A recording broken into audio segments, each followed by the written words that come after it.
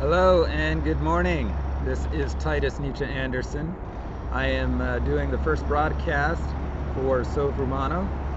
I am the creator and founder of sovromano.com. We are on section 2 of a 3-part seminar or podcast. The title of the second section is Purge, or A Great Purge is Coming. Okay, so if you happen to find this section of the podcast independent of the other 3 parts, I will tell you that on the first part, what we were talking about is the overman and the concept of the overman, the concept of prophets, the concept of Jesus Christ, the concept of the Buddha, even Friedrich Nietzsche's Übermensch, what that word means, the overman, and so on. Furthermore, we were talking about how to groom a person for such a thing, how things arise as compliments, and we went into some biblical examples. This is not a religious podcast, but I wanted to explain some things historically in a historical concept because they're probably the oldest records that we have supposedly of such phenomena, I'm guessing. So as an example of compliments, or what we would call social intelligence by today's standards, is if you have criminality on one end of the spectrum, then on the opposite end of the spectrum you can expect to see a compliment. So that if the New York Mafia is a problem, then a J. Edgar Hoover emerges on the other side and creates the FBI as a compliment. So for sheriffs and police departments, you have an ACLU. For totalitarianism and communism, you have a democracy in the United States of America. For extreme chastity, you have Dionysus. For extreme filth, you have an Abraham, or you have a Jesus Christ, or something along those lines.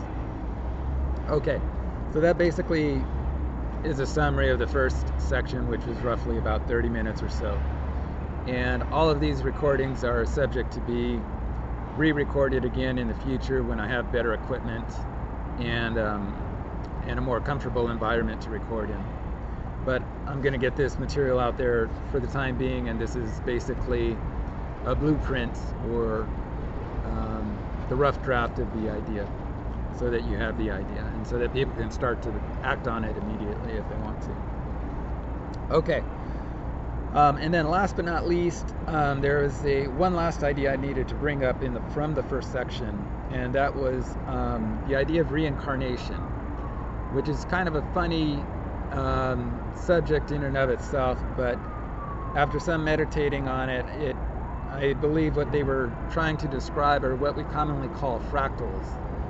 And we talked about the Fibonacci sequence in the Bible, and you already know what a fractal is from going to school. It's a pattern that has a smaller version of itself within the pattern, and that has a smaller version of itself within itself, and it's kind of like a spiral, and those things are set according to mathematics.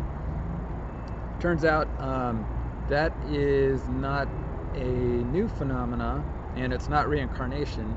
It's simply a fractal pattern, and they occur in nature. They can occur in sociology as well, and they can happen on a small scale with a village or a town or a community or a state, or they could happen with a country, or in some cases some people predict that they will happen on a global scale or on a worldwide scale.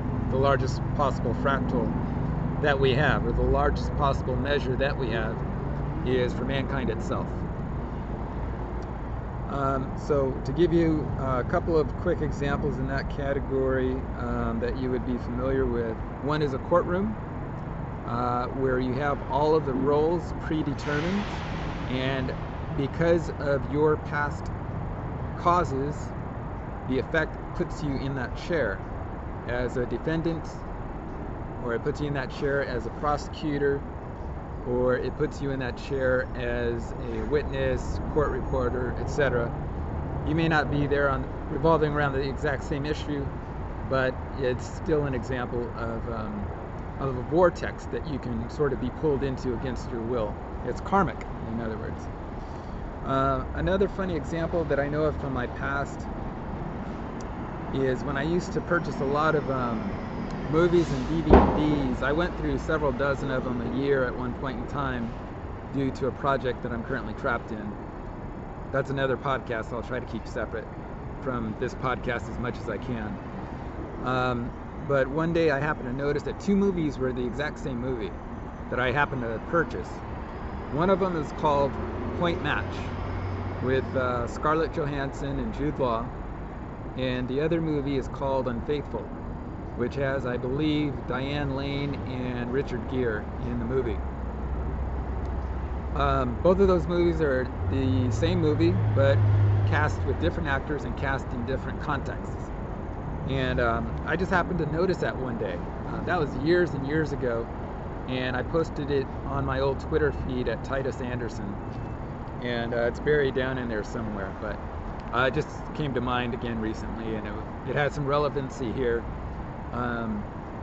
as Carl Jung would say, and so I thought I would make mention of it here. Okay, so let's move on to section 2. I have to believe that this is about to be wonderful news for billions of people around the world. There are 3 conceptualizations of God. The first one is what is called anthropomorphic. This is man's first attempt to it's his first attempt to render or conceptualize God as a thing, as a person, place, or thing. And what happened is that the phenomena of nature, the phenomena of storms, flood, the act of creation itself, the unfolding of each moment was given human characteristics, so that when you saw a thunderstorm or something like that, it was because God was angry. When you saw tidal waves, God was throwing tidal waves to express something else. When the rain was coming down, it was because he was sad, and things like that. That's in the Old Testament. The Old Testament may have been inspired in part by the Hindu, which predates the Old Testament, and they have some of the anthropomorphic depictions of God in their texts. And this has already come up for debate in other places before, whether that was a good idea or a bad idea. The second conceptualization of God is his deification. That is to say that man can attain godlike status. And you can probably already guess who that applies to. That applies to Jesus, it applies to the Buddha, it applies to certain comic book characters and things like that. So that now the idea of God is not this grand entity in the sky, but he's much more closer to you. He's much more attainable to you, much more accessible to you, and now he's a mediator. Now he's a redeemer from your sins. Or maybe if you meditate enough, then you could possibly ascend to his heights, or ascend to his level of consciousness and things like that.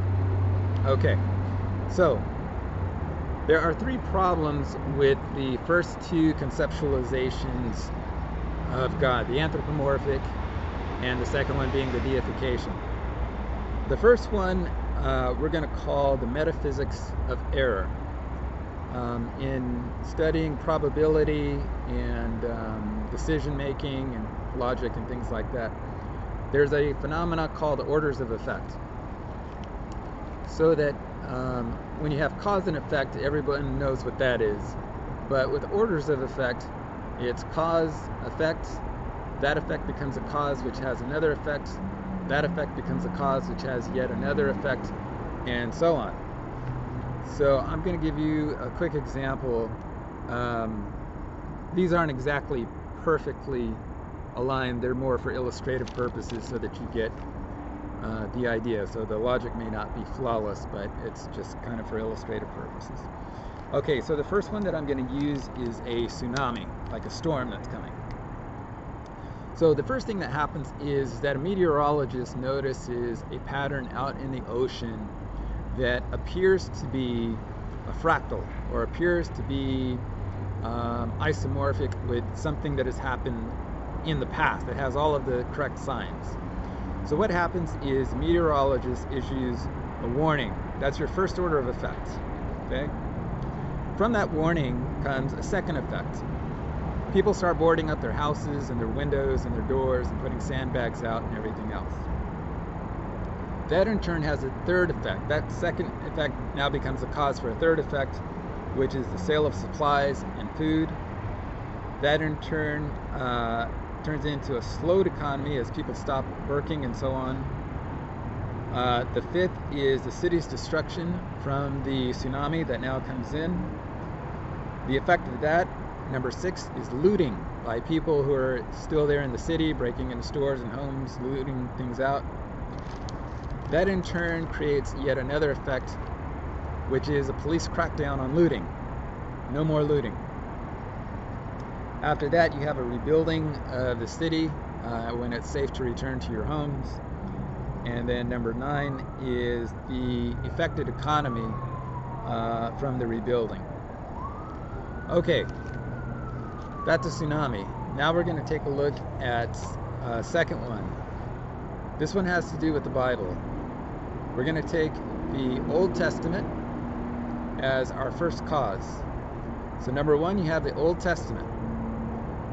From that, you have a book that's inspired by the Old Testament. We're going to call it Paradise Lost by John Milton. That book is purchased and read by university students all over the world. And one of them is a playwright, and he writes Hannibal or Silence of the Lambs or some other type of fiction that sort of makes use of this type of lascivious character or devilish character. From that, we have rock bands that have never read Paradise Lost but like the motif and decide to keep running with it. Number 5, we have kids in the public who purchase tickets to these rock bands, people who watch these kind of movies. It becomes a pervasive effect on the culture, and it has a corrosive effect on the culture. Its morals, it resets standards, it eliminates rules, and so on. The 6th effect of that is a government that is full of she-devils and salesmen, con artists, Hannibal Lecters, that type of thing. Okay, if that's too much of a stretch for you, let's take a look at a substantial, direct one step. The Old Testament, which is what the Jews are responsible for, Adolf Hitler was specifically groomed and created by Germans as an answer to Jews or Semites, and from there possibly in turn against other races. There was the whole issue of white supremacy with them putting the Nordic or the German at the top in their model of the world, where we go on top and then everybody else comes down below it. So I can't say that to be credited to the Jews, but Adolf Hitler himself was specifically groomed as an answer to Judaism. Now when you think about that, think about how many people have been affected by that one incident all over the world. I mean, every single one of us has received some consequences from that interaction, from that action and reaction. That's just one order of effect. So it's a very real phenomenon. It is something to pay attention to, and we'll go more into this in a second. Okay, the number 2 problem with the first 2 conceptualizations of God is that you're making approximations of approximations. So this isn't dissimilar to the work of a Noam Chomsky or Gregory Bateson, and I'll just give you a rough idea of what the levels are. So you have an amorphous idea of God. It's the phenomena of rain, or of life, or of creativity, or unfolding moments in perpetuity, the unfolding lotus, and things like that. This is what you're trying to conceptualize. So your first deviation is to call it God. Your second deviation is to create an intermediary who you call Jesus. Your third deviation from that is to use a pastor who helps you get to Jesus, or a mentor that works with you somewhere there in the church. Okay, so as you can see, you are now 4 deviations away from what you were trying to get to originally, which is the phenomena.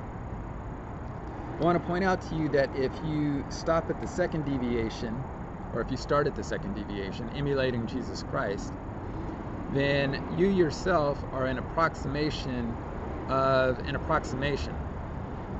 So no matter how good you get it, I mean, you're still 2 deviations away from what you're trying to get to, and that's assuming that you have a good map for the territory. Dr. David Hawkins comes up here where he talks about calibrating for truth, and that is actually something that can be done in many cases, but not with kinesiology. So when you look for a glass that's half full, you want to recognize that the glass that's half empty, that's where the devil is. The devil, in fact, if you're taking notes, if you write one thing down from this, one of the things that you may want to write down is that the devil is not in the details. The devil is in the deviations. I'll say that again. The devil is not in the details. The devil is in the deviations. Okay. Number 3, errant juxtapositions. This is where we juxtapose God versus the devil, or good versus evil, or Christ versus Antichrist, or Jew versus anti-Semite, or a church versus an apostate, which may sound like a lot of fighting among factions or groups. So which side should you choose? Which side appears to be correct? And so forth. Again, it's Dr. David Hawkins who points out the error in doing this, stating that it's really a matter of truth versus falsehood, or correct versus error. That will eliminate the whole good versus evil dichotomy, which is an erroneous juxtaposition altogether. If you go with good versus evil, it extrapolates into a huge problem, when what you should have been doing was calibrating for what is the honest truth. In other words, according to mathematics, according to biology, according to science, those are the scales that you want to use. It's truth versus falsehood, and being correct versus error. Nobody who's for truth is going to run into a compliment that says, I'm for the anti-truth. Or if you're correct, nobody is going to say, well, I stand for the anti-correct, or I want to be erroneous. It doesn't make any sense to have a compliment of that nature. So the correct thing to do is to juxtapose these things correctly. Okay, does anybody notice anything wrong with these conceptualizations? They are all in error because there is no God. There is no such thing as God. There is no such thing as Satan. So it is impossible for your map to be correct. Okay? So this brings us to the whole point of the second module. This is going to be your third and final conceptualization of God. There is no God to conceptualize. That's the big idea. Okay. What is witchcraft? In my own intuition, it is faith in false idols. Ironically, this is condemned in the Bible and in other places. Witchcraft does have an effect. It is not benign. and it's not benign to place faith in imaginary things. You want to stop conceptualizing the phenomena as anything else than what it is. Rain is just rain. Rain is not God. Jesus is a composite of past prophets and sages, including the Buddha and other people he was braided together and taken from. It's not based on an actual historical person, but a composite of people who existed before. The same might be true of the Buddha. They may all have borrowed from each other's legends. I'll leave you to research that. I'm not going to get into a big debate with you about that in case you happen to take the Bible literally. But you cannot be born of a virgin. You cannot walk on water. You cannot turn water into wine and things like that. So if you think Jesus was a literal person, think again, because the legend about him is impossible. It couldn't be true. Okay. The funny thing about this phenomena of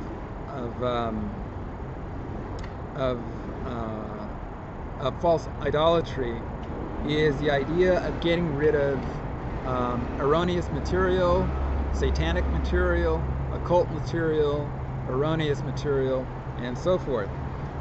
Everybody knows that the Nazis burned books by the Jews and others who are into witchcraft. Everybody knows that the Jews themselves burned books on witchcraft that they thought were witchcraft, according to their own model of the world and what they deemed to be witchcraft.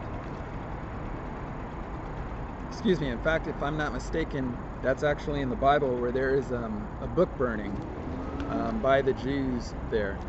If you want to look it up on Wikipedia and take a look at book burning, there's a huge list of libraries that have been burned by Germans, Africans, Chinese, Japanese, Jewish, Nazi, and so on, who are attempting to get rid of these false idols and this erroneous material.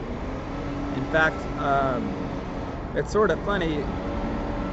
Before you can become one of Jehovah's Witnesses, you have to get rid of your previous religion's iconography.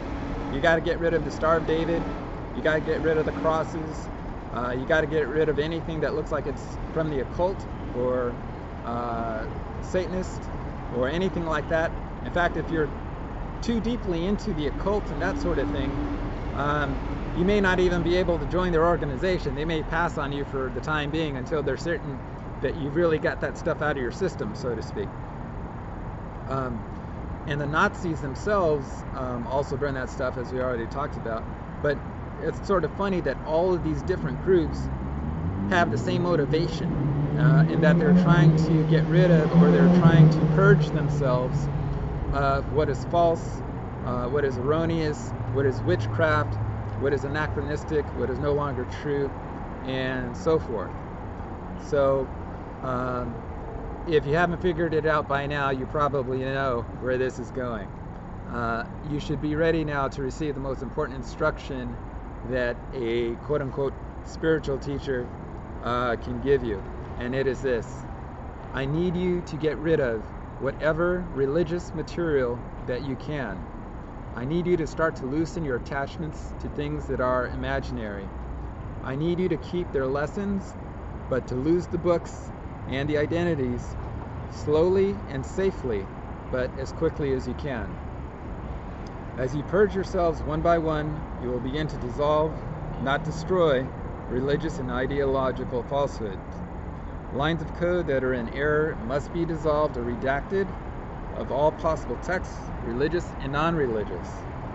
This accomplished worldwide fulfills all religious endeavor.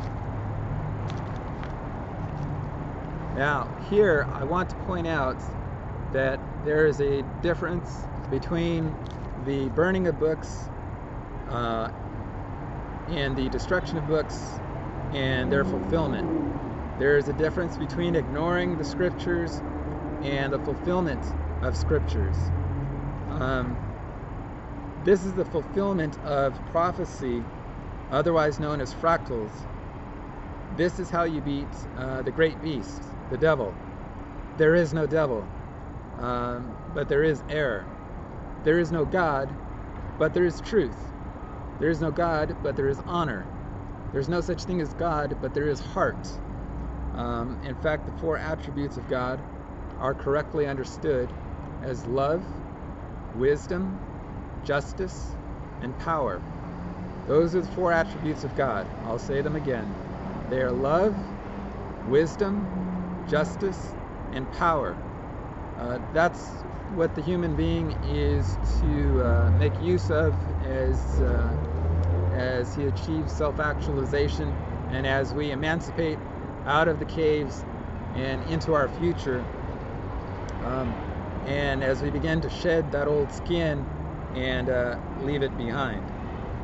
So that is the second part of our 3-part series, and I want to give you one last aphorism to write down, and that is, God worship is law worship. That is something I put on my Twitter feed at Sovromano. It's Sovromano3 on Twitter. I hope it's still the same when you happen to hear this message. If not, you'll just have to look around to find me. You'll probably find me by looking for Sovromano. And that's in case anything has changed as far as the Twitter name and things like that, because I had my bag stolen. But that's a long story and I won't get into it now. But that's where this message stems from. It was just an epiphany that I had that really didn't take root until my bags were stolen and I was doing some meditating and thinking, and all of this sort of was the byproduct of that. Okay? All right. So I'm going to tell you a little story, a quick one. It's called The Story of Adam and Eve. Stop me if you've heard this one before. Okay. So in the Bible, after God created the earth and the heavens and all that stuff, there is Adam and Eve, and he puts them in the garden, and they have paradise, and they have the animals under their dominion, and they have the fruits and the vegetables, and they have everything. It's just perfect. In meditating upon this, Plato's 4 levels of understanding came to mind. I don't know if you're familiar with it. It's 4 scales. It's unconscious competent, the unconscious incompetent, the conscious incompetent, and the conscious competent. So if you're taking notes, the first one is the unconscious competent. That is where you are the chess grandmaster and you make your moves without thinking about them. The unconscious incompetent, he doesn't know what he doesn't know. So there could be subject taught at the university that he's never heard of before. It's literally a blind spot. He has no idea what that could possibly be. And by definition, he couldn't even conjure what that might be. The conscious incompetent now knows what he doesn't know now that he's looked at a brochure. And the conscious competent is the one who now knows what he knows and knows how to do it. But it takes effort. Okay, so back to the Garden of Eden. So here they are in the Garden of Eden, unconsciously competent at being themselves, in their current state of beingness. And along comes a snake. And he says to them, "Is it really true that God said to you that you must not eat from the tree of good and evil, or right and wrong, or whatever they called it in the Bible? And is it really true that God said that you must not think for yourself?" And Adam and Eve think about it and say, "Well, I have no idea." And the snake says, "Why don't you go ahead and eat the fruit? So that way you know." So if you're looking at your 4 levels, you now know that we've shifted into the second one. And they're about to bite that piece of fruit. So they do that. They eat from the fruit in the Garden of Eden. And they now lose paradise. They look at each other. They realize that they are naked. And they begin to clothe themselves. God returns to the garden and asks, what happened? What did you do? And they explain to him what happened with the snake and that they partook of the fruit and so on. God casts them out of the garden into the wilderness where the animals don't respond to them, where the vegetation doesn't grow like it used to, and so forth. Now we are at the third level of Plato's understanding, which is the conscious incompetent, which means Adam and Eve now have satisfaction and they now know what they did not know before.